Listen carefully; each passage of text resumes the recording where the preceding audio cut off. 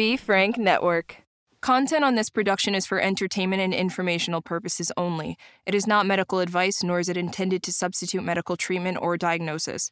Seek medical help if you believe that you are suffering from a mental illness or are a threat to yourself or others. By using any or all of the information provided, you do so at your own risk. Any application of the material is at the listener's discretion and is his or her sole responsibility.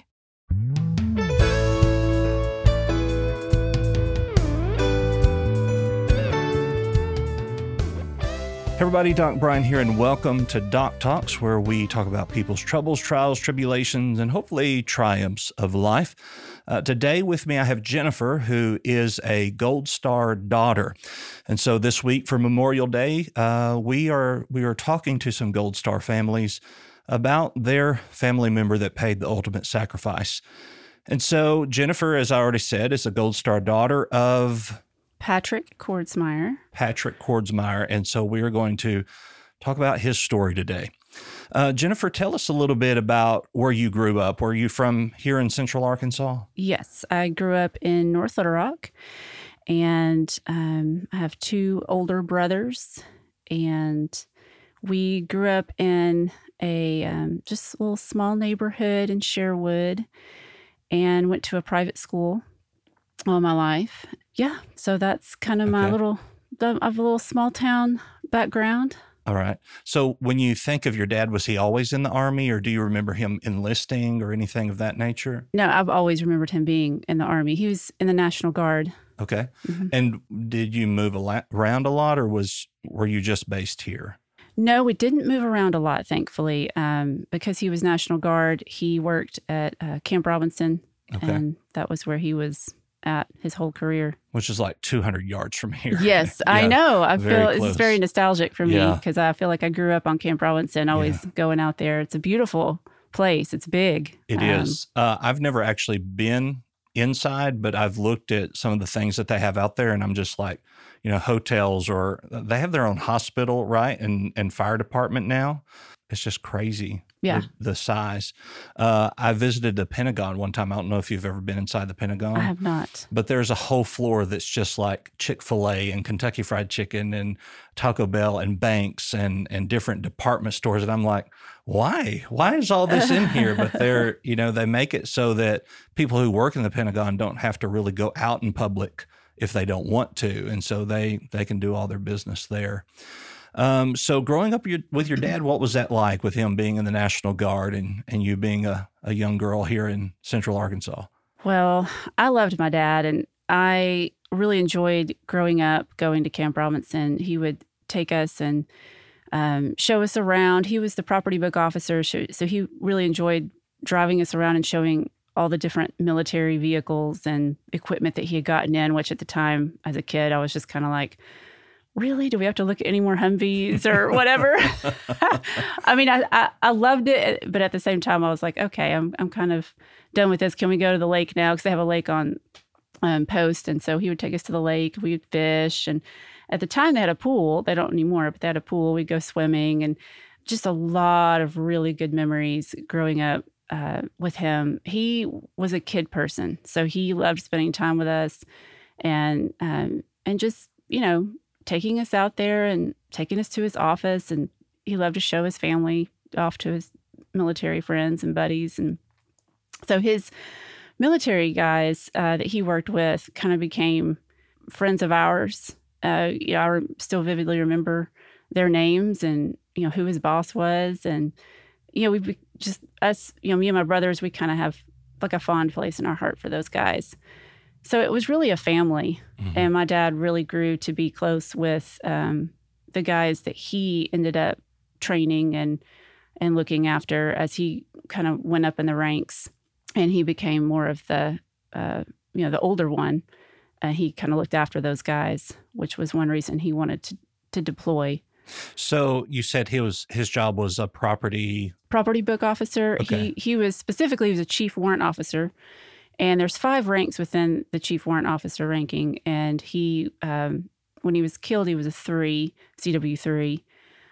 They posthumously promoted him to CW4 because he had already done all the training and work for it. He really just needed to go through the ceremony of getting that promotion. And I'm really glad they awarded that to him because he had worked really hard for that. Sure. Yeah. Sure. So, at what point in time was there many deployments? Was there one deployment that when this incident happened, or do you remember how many times he was away? This was his first deployment. Okay. So this was a big deal for us. I remember being a teenager, and there was a slight chance he would get deployed to Desert Storm, but or I might not have even been a teenager. I might have been younger than that, but that never happened. So when this deployment came up, it was like, oh, is this really even going to happen?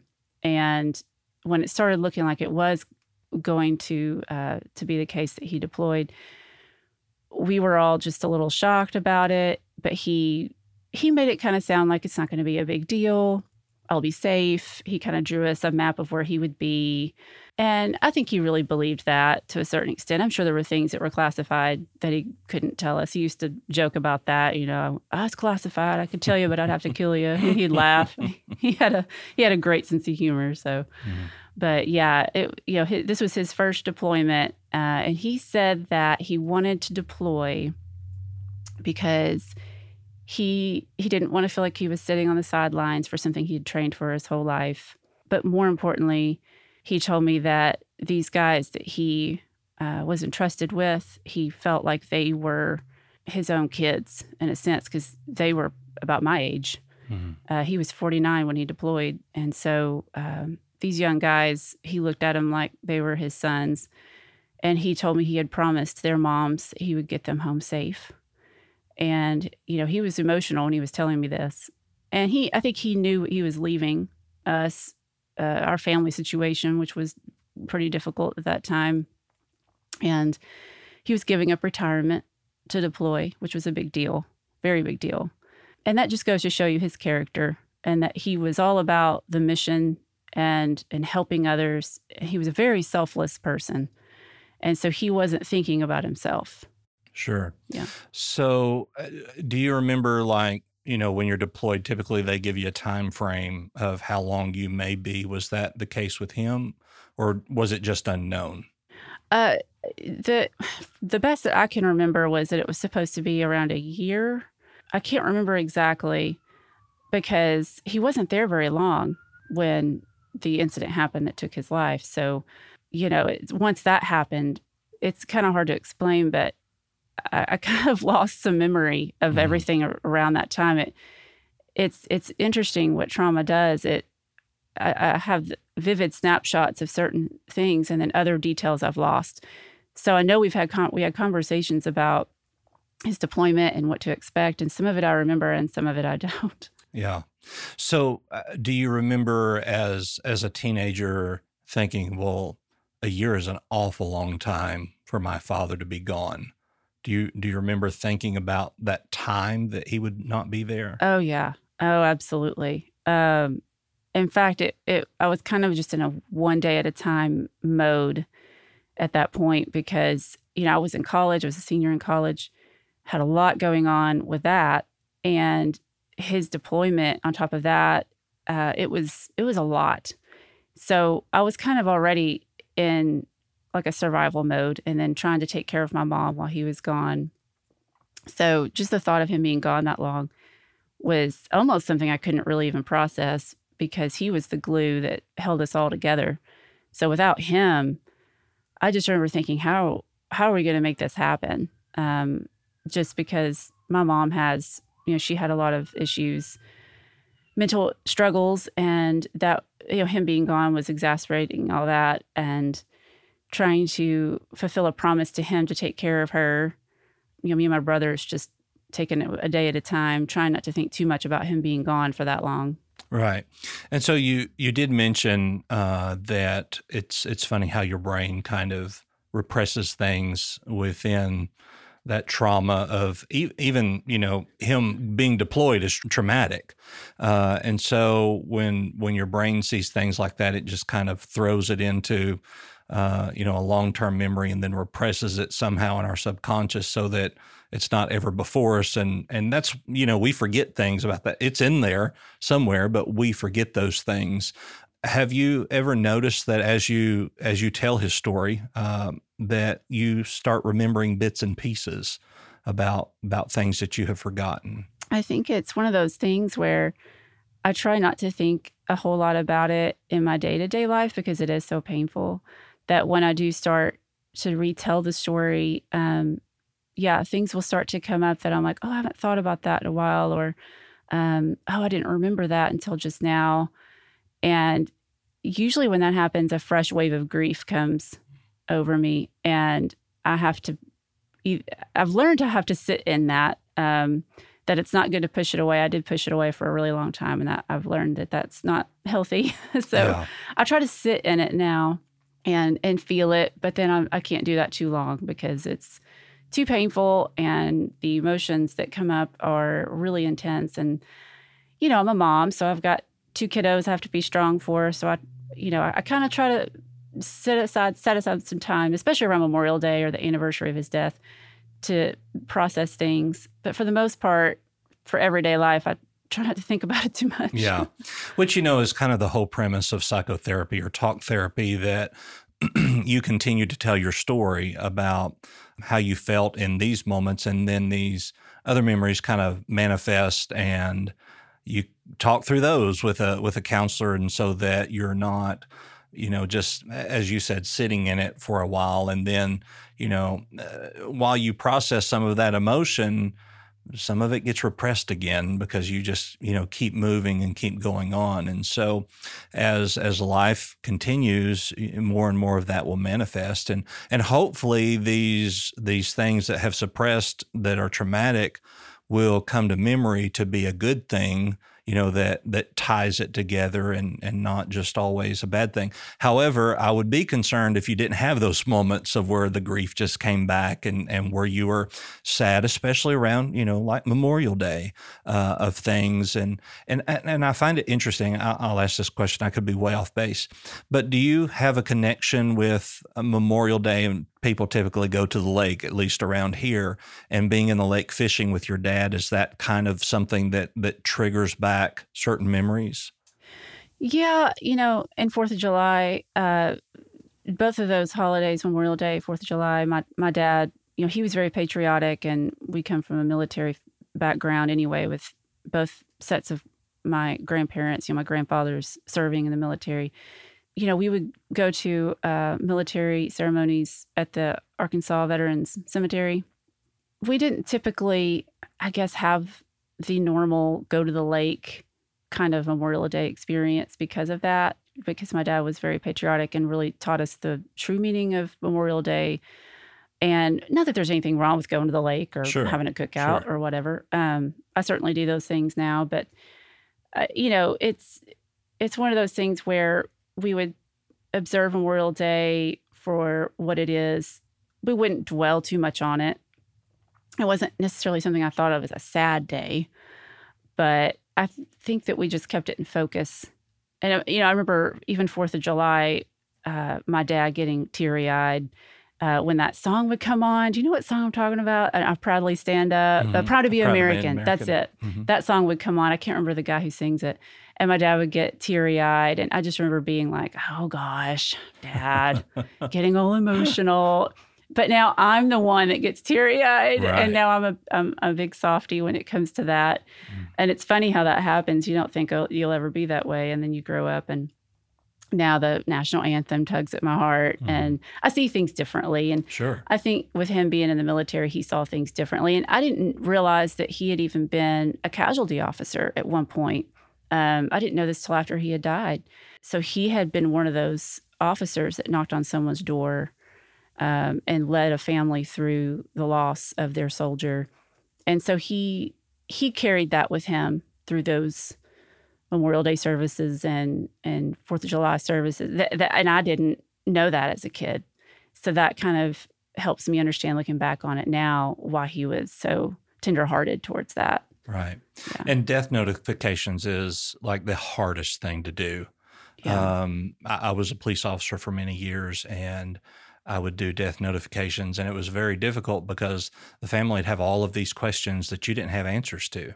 And what I found, even in interviewing some Gold Star families, is that while there may have been answers, it wasn't answers that could be given at that time, due to the nature of their deployment or the nature of the mission or whatever that they were on. And so that could be very difficult. Now, you mentioned that your grandfather was also in the military. Was he also in the Army? Navy. Navy. Okay. And did you kind of feel like your dad was just trying to follow in the footsteps, or was he really that person that, okay, this is what I'm supposed to do? Oh, it was definitely what he was supposed to do. It's very clear. And especially now, it's like I still have people from his brigade that come up to me and tell me, when he died, the whole property book division, like, it just fell apart. Like, he was the property book. It was like he had the serial numbers memorized, and he was incredibly smart, driven, dedicated to the job. And it was something he was just a natural at. So, sure. Yeah. And I'm sure there maybe was some wanting to follow in his dad's footsteps, but if that was it, he never expressed that to me. Right. So your dad's been deployed. Where was he deployed to? He was specifically in Taji, Iraq. Okay. And this was during Desert Storm, or which Operation Iraqi Freedom. Okay. Which was in the 90s? So he was deployed in 2004. Okay. Well, technically, I think his deployment began in 2003. They began training, and he went to Fort Hood and trained. 2004 is when he actually went to Iraq, though. Okay. And so what was his assignment going to Iraq? Well, he was going to be the property book officer for the brigade, and being a warrant officer, they're highly specialized officers. And so anything that the brigade needed, he made sure they got everything. And, like I said, I still have his fellow soldiers that come up to me all these years later and say, well, if anything we ever needed, if we went to Pat, we knew, they called him Pat, we knew we could get it, our chief, they called him Chief, and they trusted him. There was a lot of trust that went with him. So that was his specific task, was making sure that the brigade was supplied. Okay. So what exactly happened once he was there with the incident? Well, he wasn't there long. Only a few weeks, when the brigade started to notice that there were a lot of mortar attacks. I think more than they had thought there would be. These attacks were specific to this camp, and they kind of started seeing a pattern where at a certain time of day, these mortars would be launched over into their camp. And so they would, okay, well, it's early morning, it's time for these mortar attacks. And one of them came early in the morning. It wasn't even sunrise yet. They all went back, into their bunkers for safety. And my dad was one of the ones helping get all of the soldiers to safety, which is totally like him to do that. And once the mortar attack stopped, they were used to the attack being over at that point. And for some reason, on this particular day, April 24th, 2004, the enemy reengaged. They decided to launch another immediate attack. And my dad and 3 other soldiers who were talking out right outside the bunker, that mortar landed right at their feet. And it just took them off guard. They didn't expect it. From everything that I've learned secondhand from, just soldiers telling me what happened, there was a lot of chaos at that point. Some of my dad's really close friends that had known him for a long time were there, which breaks my heart because I know they have their own trauma now that they have to live with. So my dad lived through the initial attack there. His injuries were really, really bad, though. They did all they could for him. I got a really nice letter from one of the chaplains there that kind of told what that whole scene was like. And he said the care that he received was really, really good. People that were caring for him really tried hard. They loved him. You could tell. And like I said before, these guys were like family, and they did all they could to save him, but it was just too much. They med flighted him to Baghdad, and he passed away on the helicopter. Okay. Within all of that happening, how long was it that before you and your family was notified that this incident had taken place? Did you know before he passed away, or was it until after he passed away that you were notified? Well, it was after. Okay. They shut down all communication there at Camp Taji whenever there's any sort of casualty, because they don't want any sort of information getting out before the family's notified. And so that had happened before when he was there, where he had told us, well, they shut down all the communication because there was a casualty. So that happened, within his situation as well. And in fact, my Aunt Barbara, which is my dad's little sister, said that she was watching the news and that the news had reported there was some sort of incident involving our American soldiers. Something in her, she just knew. Of course, her and my dad had a really close relationship and a strong connection. And I didn't see anything like that on the news. Of course, I was a college student, so I wasn't watching a whole lot of TV at that time. But the first notice that we got was official notice was the two soldiers knocking on the door. My mom had called me, and it was just a normal day. My head was in, college mode where I was thinking about a paper I had to write. I remember being very stressed about that. And this is one of those moments my brain took a snapshot of. I will never forget this moment. It's very vivid in my memory. I remember what the weather was. I remember what I was looking at. I mean, it was a very painful moment. But when my mom called, I answered the phone, and she was crying. And she said, "They killed your daddy." Mm. And I knew, from the sound of her voice that, it's like, how do you process that sentence, first of all? I mean, she would never just say something like that. And so I thought, what? And I knew what she was saying, but it was just, I said, well, what do you mean? And she said, well, two soldiers came to our door. And the way she said that, I mean, it was like she could barely talk. And I just, my whole world fell apart. I mean, my dad was my world. I mean, he was the one who encouraged me to go to college, the one who was my cheerleader, the one that when I walked into a room, he lit up. He was proud of me. And up until the time that I married my husband, of course, I had been married 2 years at that time.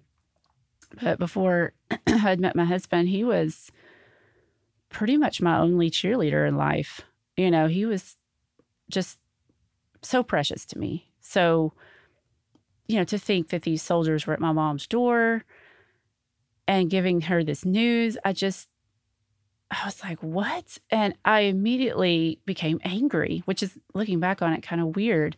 I'm not really an angry person. I got really mad. And I remember throwing the phone and saying something that I can't say here on your podcast. And we immediately got into the car, my husband and I, and drove straight to my parents' house to see my mom.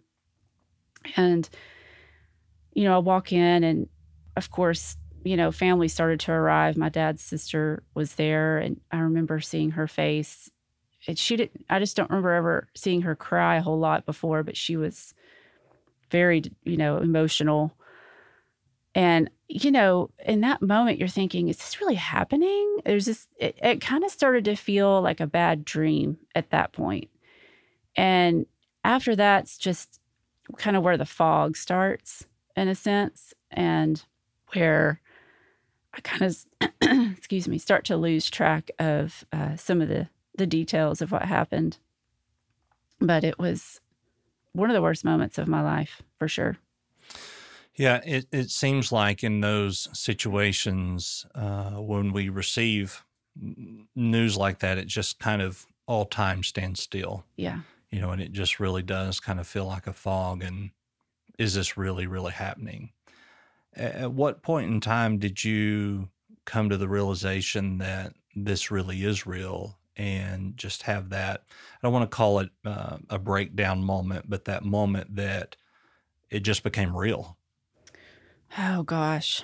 It took a little bit because of the way the military handles that sort of situation. Of course, I didn't have any idea how, what the protocol was, but apparently it was protocol for them to give the family 24 hours after they initially notify them of their loved one's death. I was not happy about that. And I was kind of a fierce protector of my dad. Just growing up, I always wanted to protect him. And that's a whole other story in and of itself as to probably why I'm that way. But it was, to me, unacceptable not to have answers. I had all these questions that I wanted answers for. And my mom's devastated and can't really function at that point. My brothers are, equally as devastated.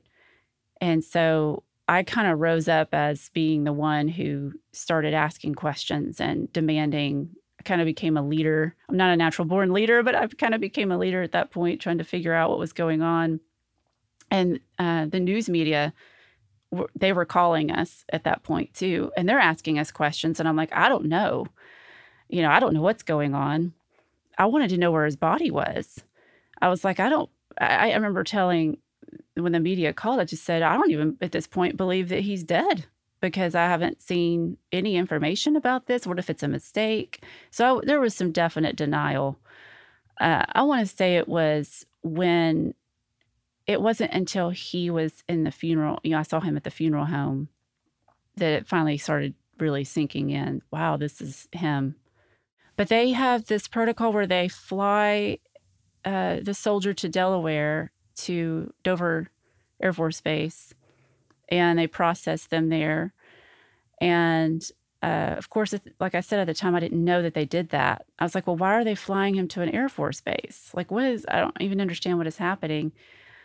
But after that 24 hours, we did have a casualty officer assigned to our family, and he started telling us, well, they're flying his body to Dover. They're going to take care of him there. And they started answering some questions. And so that certainly helped. And our casualty officer, bless his heart, he was so patient. And when I was kind of angry and all, riled up, he calmed me down. And so then it started to kind of make more sense as to why they did things the way they did things. And they took really good care of him. And that's something at the time I didn't realize that they were doing. But now that I'm more removed from it and had time to kind of learn. I don't know if you've ever seen the movie Taking Chance. Kevin Bacon is in that movie. You should see it. It's a good Memorial Day type movie to watch. But it's about a young soldier who's killed, and this lieutenant colonel rises up and becomes his escort to escort him home. And Kevin Bacon plays that character who escorts this soldier back home, and he's with him through the whole process.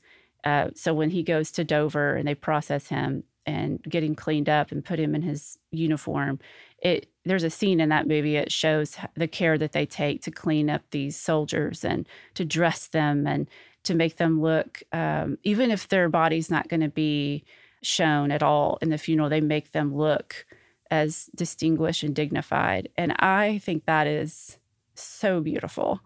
And that means a lot to me to know that my dad was taken care of in that way. And I wish I would have known in the moment that's what was going on. I didn't know that's what they were doing. But that's a really good movie. I recommend that. It's called Taking Chance. I think it's probably the best movie Kevin Bacon's ever done. It's based on a true story too, which makes it even more impactful. But the moment that it sank in for me, I think, was walking in to the funeral home and seeing him. And we did get to go to the airport and see him flown in. So that was really difficult to see him loaded off the plane. And, you think when he comes home from deployment, you kind of have this idea of the way it's going to be, and you don't think he's going to come home like that. And we had this going away party for him, big party when he deployed. And so you just think, well, we'll have this big party for when he comes home. And here he's coming home in a casket. And it's just, there's no way to really describe what that feels like, to know the most important person that's been in your life since you were born is now there in that condition. And you do still have so many questions, like what were his injuries and what exactly did happen? Because, they don't tell you just a whole lot. And I did eventually learn those details. And just all of it's just very traumatic. And it's unlike anything of losing a loved one here, because when you lose a loved one here, you get to pretty much immediately be with them. But in this situation, your mind kind of starts going into all of these scenarios. Well, was he scared? Did he suffer? Did he have any last words? What did he say? What was he thinking? That I think was the hardest, and still the hardest thing for me, is just to think of him being alone without any family. But what makes me feel better is the letter that I got from the chaplain and from, I've heard stories from the medics that worked on him that, he wasn't alone. So that makes me feel good. And just to hear little details about, I know this maybe to some people might not seem like a big deal, but he wore glasses, so his glasses had fallen off and he was concerned about his glasses. He wanted his glasses. And I just thought, oh, that's kind of sweet. But, and he was conscious enough to be worried about his glasses. He must not have been suffering too much.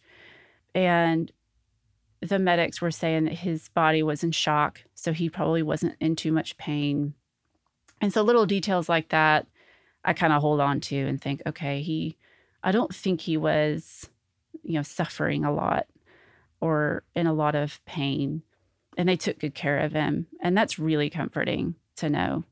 But again, just not being there, not able to hold his hand or say goodbye, not immediately able to see his body, that was incredibly difficult, and actually really still is. I think that'll always be kind of a wound I carry with me.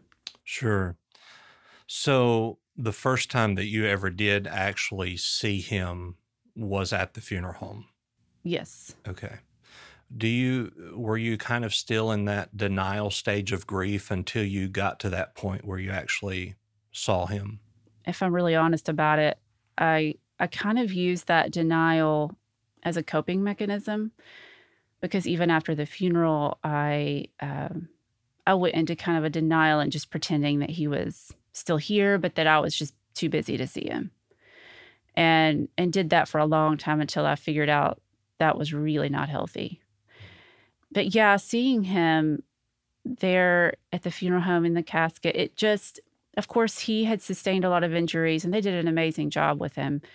But you could tell that he had injuries, and that was really difficult to know that and to see just the visible signs of that. I think that there's this part of our brain that just won't really allow us to accept anything that's that painful in the moment. I think I was in survival mode, to be honest with you. It was just survive the day. And I wasn't sleeping a lot. I wasn't eating for sure. And so seeing him in that condition, it was just too much. And I just immediately started going through the motions, which is, I think that's why a lot of it's kind of foggy to me, to be honest. But I was immensely proud of him, though. So I felt very proud of just how brave he was. And I remember feeling that. And there was a lot of respect shown during that time, too. Just the way they cared for him, the military guys, they put a guard on each side of his casket at the funeral home. And, they were dressed just in their uniforms, and they stood by his side, and he was just so taken care of. And that really helped to kind of see that his death was not in vain. There was just this profound sense of gratitude from the military for the sacrifice he had made. And so I thought, wow, okay, he died doing what he loved and what he believed in. So that kind of helped, I think, a little bit with the denial, in that it kind of helped my mind to process that this was something that he loved doing, and it wasn't like he died for nothing, if that makes any sense. So, but yeah, the denial thing was a very real thing I struggled with, for sure. Yeah. And so then there comes the acceptance, Yeah. of this is really taking place. As a minister, I've buried a lot of people. Did 2 funerals just this last week. And when you get to the point of the committal service of where they're actually buried, that brings a whole new wave of emotion. I assume he was buried at the National Cemetery here. Yes, in North Little Rock. Okay. Do you remember a lot about that service there? I do. It was one of the most beautiful but heartbreaking moments. We were in the limousine for the funeral home that they had provided for us, and of course we're following the hearse, and they had this whole line of cars that were following from the funeral to the cemetery. And I just remember being amazed at how many people got out of their cars and put their hands over their heart. Older veterans had gotten out and were standing along the streets saluting. And they had, the city of North Little Rock had these, they had gotten the fire trucks, and they put their ladders up to where they could put a American flag arched over the roadway, and just a sense of appreciation from the community. And that was really beautiful. Of course, his funeral was packed. I mean, gosh, I want to say there were probably 500 people there. I mean, it was a lot of people. And just the whole funeral and the funeral procession, all of it was beautiful.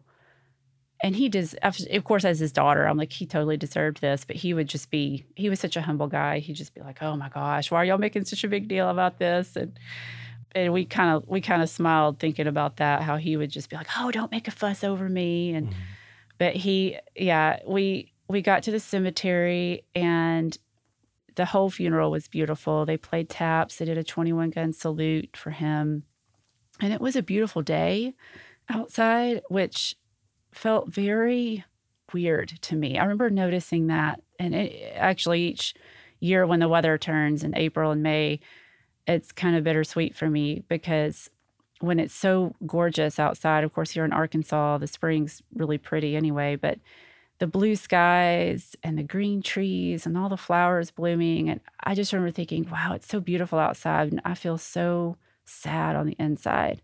And just the contrast of that, and knowing that he loved being outside, and he would have loved that weather. He would have loved being there and seeing how beautiful everything was, but he's not there. And so that's something that I remember, was his funeral being just beautiful, but then feeling so intensely heartbroken. That was the beginning of when it did start to kind of sink in for me, because, I had to say goodbye to him, his physical body. And I knew he wasn't in that physical body. As a Christian, I obviously believed that he was with Jesus, but, still, that was my daddy in that casket. And now they were about to bury him. And, it was April 24th when we lost him. It was May 5th when we buried him. To me, that felt like a lifetime between the 24th and May 5th.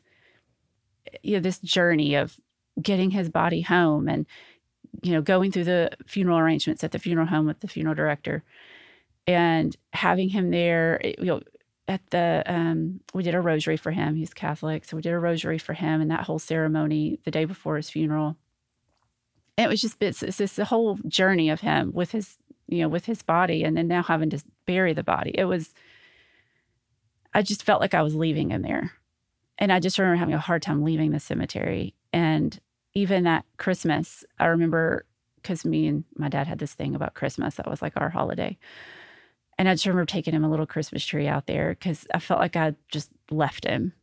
And again, it sounds so weird because it's like I know he's not there, but I felt like he was there, if that makes sense. And so I did have a hard time with that. But, and seeing his name on his tombstone was something else that even all these years later, I mean, it's been 17 years, still seeing his name on there, I'm like, oh gosh, that's painful. Yeah. Yeah. Well, it doesn't sound weird at all. The little things that we do that make a difference for us and celebrating their memory and all that they did for us. This, typically, 2 or 3 days after the funeral, things kind of life is forced to go back to what we would perceive as normal. How did that affect you in the couple of days after, where you had to get back into your routine? Well, yeah, life doesn't stop.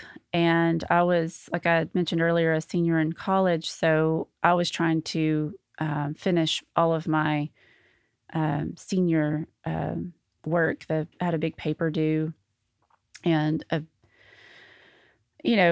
trying to wrap up all the details to graduate. My graduation was coming up, and I ended up graduating just a few weeks after the funeral.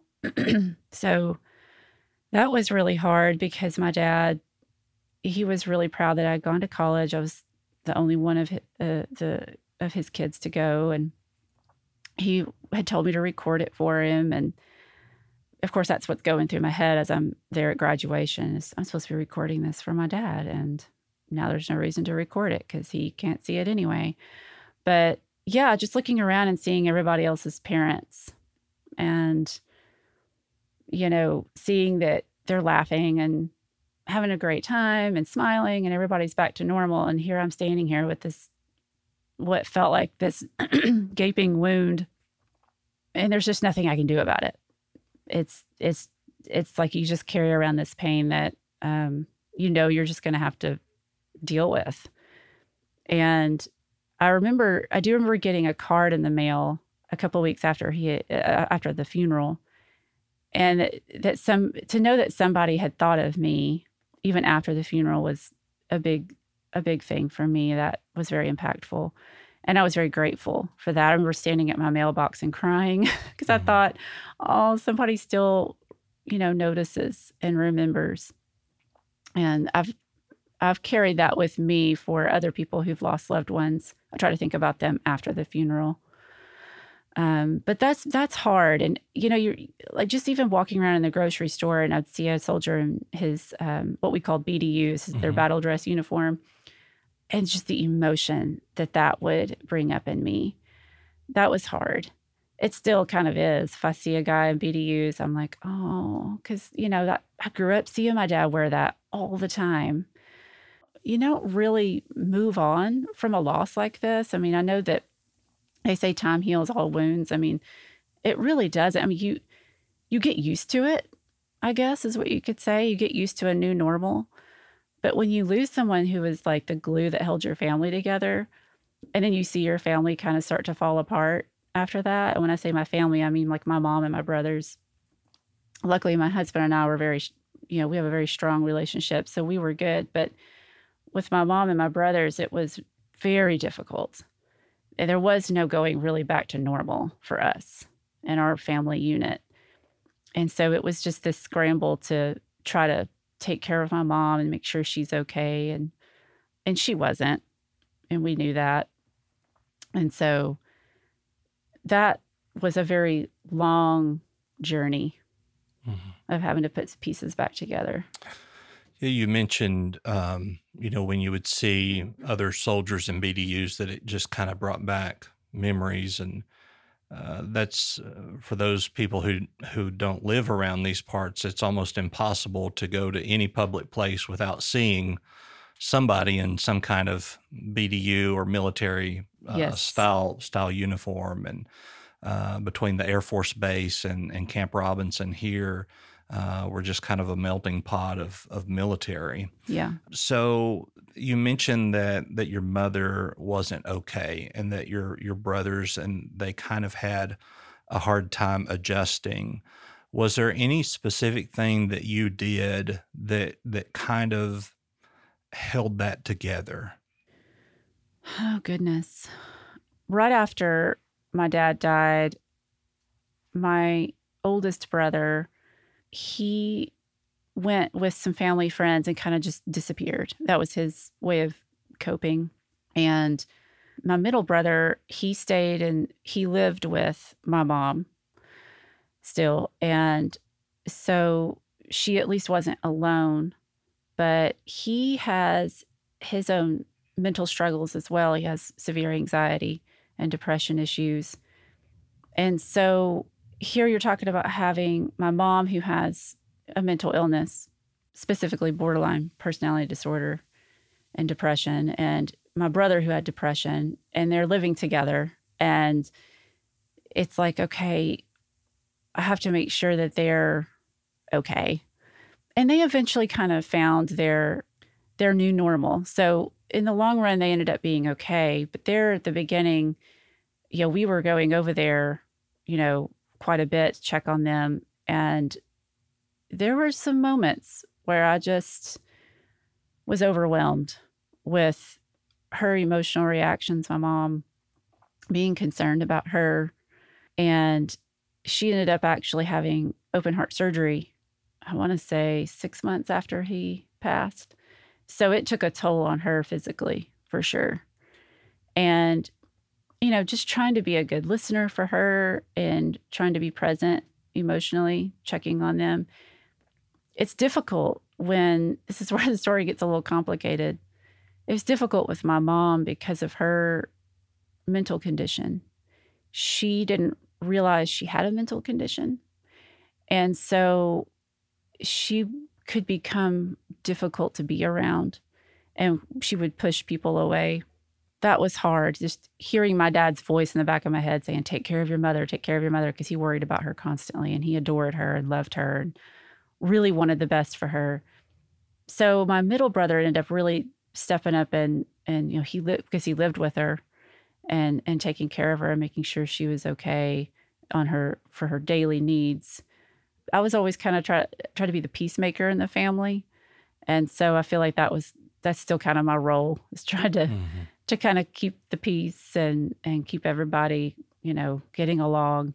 But, when you go through something like that and you have the other parent who you would hope ideally would step up and be the strong one, and she was not able to do that, which is kind of a trauma in and of itself. Sure. So. Which borderline personality disorder has its own complications just with the disorder, and add this trauma on top of all of it. It can really send someone into a tailspin, especially, then with a heart condition, where she had to have surgery. That our mental health is our physical health, and we really do have to keep those things in check. But even as, going through this loss and the trauma of all of it, we have to keep that in check too, and try to process it. Now, you said you and your husband had a very strong relationship, so I guess I hate to say you used him, but you know what I mean. You were able to communicate with him to kind of process through what you were feeling. Oh yeah, he's always been in my corner and my biggest, comforter when things have gone wrong in life. And so I relied really heavily on him and his parents too. I remember they were very supportive, and I have really great in-laws. So I'm very blessed in that. But yeah, my husband was definitely my rock through that. And he's just amazing, because even now there are these ceremonies that we get invited to, like here at Camp Robinson. Just the beginning of this month, they had a memorial service that honored all of the National Guardsmen who had been killed in action. And so he goes with me to those ceremonies still, even all these years later. And he doesn't ever seem put out or like he's tired of it. And that's a big part of my just healing and recovering. Sure. Yeah. Now, the Arkansas National Guard honored your father in a very unique way. Can you tell us about that? Yes. So in October of 2015, they dedicated the 39th Brigade headquarters to him and named the building after him. So his name is now on a building, the headquarters for the 39th, there at Camp Robinson, which is so, gosh, it just means a lot because, like I had said earlier, growing up, going to Camp Robinson, all these amazing, wonderful childhood memories there and memories of my dad. And now he has this building named after him. I mean, who would have ever thought when we were out there fishing or, when he was driving us around to show us all this stuff that he would have a building there with his name. It's just an honor. The National Guardsmen have been just so supportive of us. They're always telling us when we go out there, you have a family here and we're here to support you, whatever you need. And if you're ever on post, you should drive by and look at it. It's really beautiful. And on the inside, they have this really nice area on the left where they have a plaque with his story of what happened. And so it's just, it was a real honor. They had a whole ceremony. The Adjutant General that was there when he was in the service, he was there to give a speech, a nice speech. Don Morrow was his name, and he and my dad were really good friends. So that meant a lot to see General Morrow up there giving a speech. And he got a little emotional because, he loved my dad. And I have photos of that whole ceremony and that day, and I keep that in a scrapbook to show my boys and to just, remember and to honor. Yeah. So at that service where they, I guess, officially dedicated this building to your dad's honor, was there any type of closure that you received there to know that, yes, my father was killed in action, but his memory will live on forever? Was there any type of closure that you received in that moment? Definitely. Yes. And how important was that to you? It was hugely important. That whole ceremony was so healing. And even now when I go back on post, just driving by there and seeing that. And it's funny because I know that my dad, if he was here, if he saw that, he would just be like, oh my gosh, take that name down off that building. So I kind of laugh when I see it because I think, oh, he would hate this. He would not think he was deserving. That's just the kind of guy he was. But I kind of laugh and think, there's nothing you can do about it. They named a building after you and you deserved it. So There you go. Right. It's very healing and I'm very proud of him. It's definitely something that's been good for me and my brothers and my mom too. She passed away 2 years ago, but when she was here, I know that meant a lot to her as well. Sure. And it's good that we're able to do those kind of things, to make sure that the legacy moves forward and moves on. And of course, in Arkansas at the Capitol grounds, there's the Gold Star or the family memorial there. Mm-hmm. And so, there are these memorials that we set up and we do, and it's good to have one that is positive where, you go to his grave and you, not that the negative is there, but that the hurt is kind of buried there. And then you see all of these things that honor him, and that really begins to help that healing and that closure come through. So as being a Gold Star family member, what is that title, Gold Star Daughter? What does that mean to you? Well, it's a mixture of emotions. I mean, obviously, no one wants to be a member of the Gold Star family because that means you've lost your loved one. But it is an honor because I know that there's this, sacrifice that was made to keep our freedom. And So I certainly feel, proud, I guess, in a way. It's like I said, it's bittersweet. It's hard because when you go to these ceremonies and you do feel proud, but you feel, a loss. I mean, you lost your loved ones and all those memories come back of the soldiers knocking on the door and, his funeral and hearing taps. They usually play taps at these ceremonies that we go to. And it brings everything back. And I usually end up leaving and crying and kind of going through a grief. And I get really tired. I'm usually really tired on those days. And my husband knows to kind of let me take a nap later on. And so it's just this weird mixture of emotions. I think being a Gold Star daughter, I feel a passion to educate others about what that really means. I know that there are people who don't know what a Gold Star family member is. And so just to really help people understand the sacrifice that the soldier makes and the sacrifice the families make and why that's important. Freedom isn't free and it comes at a very, very high price. And not only do these soldiers pay for it with their lives, but the families pay for it. And every time I see my boys growing up without their grandfather, I think about that sacrifice and, it's hard, but yeah, the Gold Star family community has been a big part of my healing because there's a lot of support there from other Gold Star families, people who've been able to share their story with me and to know that I have somebody who understands what it's like to have that kind of loss has been helpful. Sure. So if you could say one thing to somebody who may be dealing with the loss of a loved one due to combat or military deployment, what would your words to them be?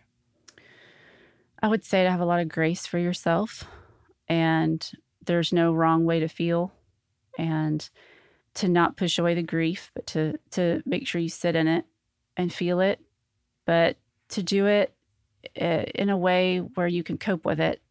Don't feel like you have to sit in it for too long. I would also try to remind them that, and this is for anybody struggling with grief, is when you feel grief, it's because you loved that person. Mm-hmm. And one of my favorite quotes about grief is, what is grief if not love persevering? And, your love for the love you have for your family member it's a good thing. It's a positive thing. So really, grief in a weird way is a positive thing. It's just this outpouring of love that you still love this person. And that's why 17 years later, I still grieve over my dad. I used to kind of be perplexed. Why am I still grieving? It's like, because I still love him and I'll always love him. If I live to be 90, I'll still grieve over my dad's death because he's missed out on a lot. Yeah. And so, anybody who's grieving the loss of a loved one, they're grieving not just the loss, but also the loss of future moments. So, birthdays and anniversaries and holidays and milestones that their loved one's going to miss, they have to grieve those things too. So I would just say I'd give permission to anyone who's lost a loved one. You have permission to grieve. It's okay. And you have permission to not, quote unquote, move on. Mm-hmm. You don't have to move on from your loss of your loved one. I think it's important to find, like you were saying earlier, a positive way of looking at things for sure. And it's good to find healing, but you don't ever have to forget your loved one in order to heal. Absolutely. One thing that I say constantly, I feel like, not just in grief, but in everyday life, however you feel, it's okay to feel that way. Just don't unpack and live there. And we kind of have to keep that going. And I would also say grief isn't a bad thing. It's an emotion that we have to deal with, and we do deal with it because we love that person that we've lost.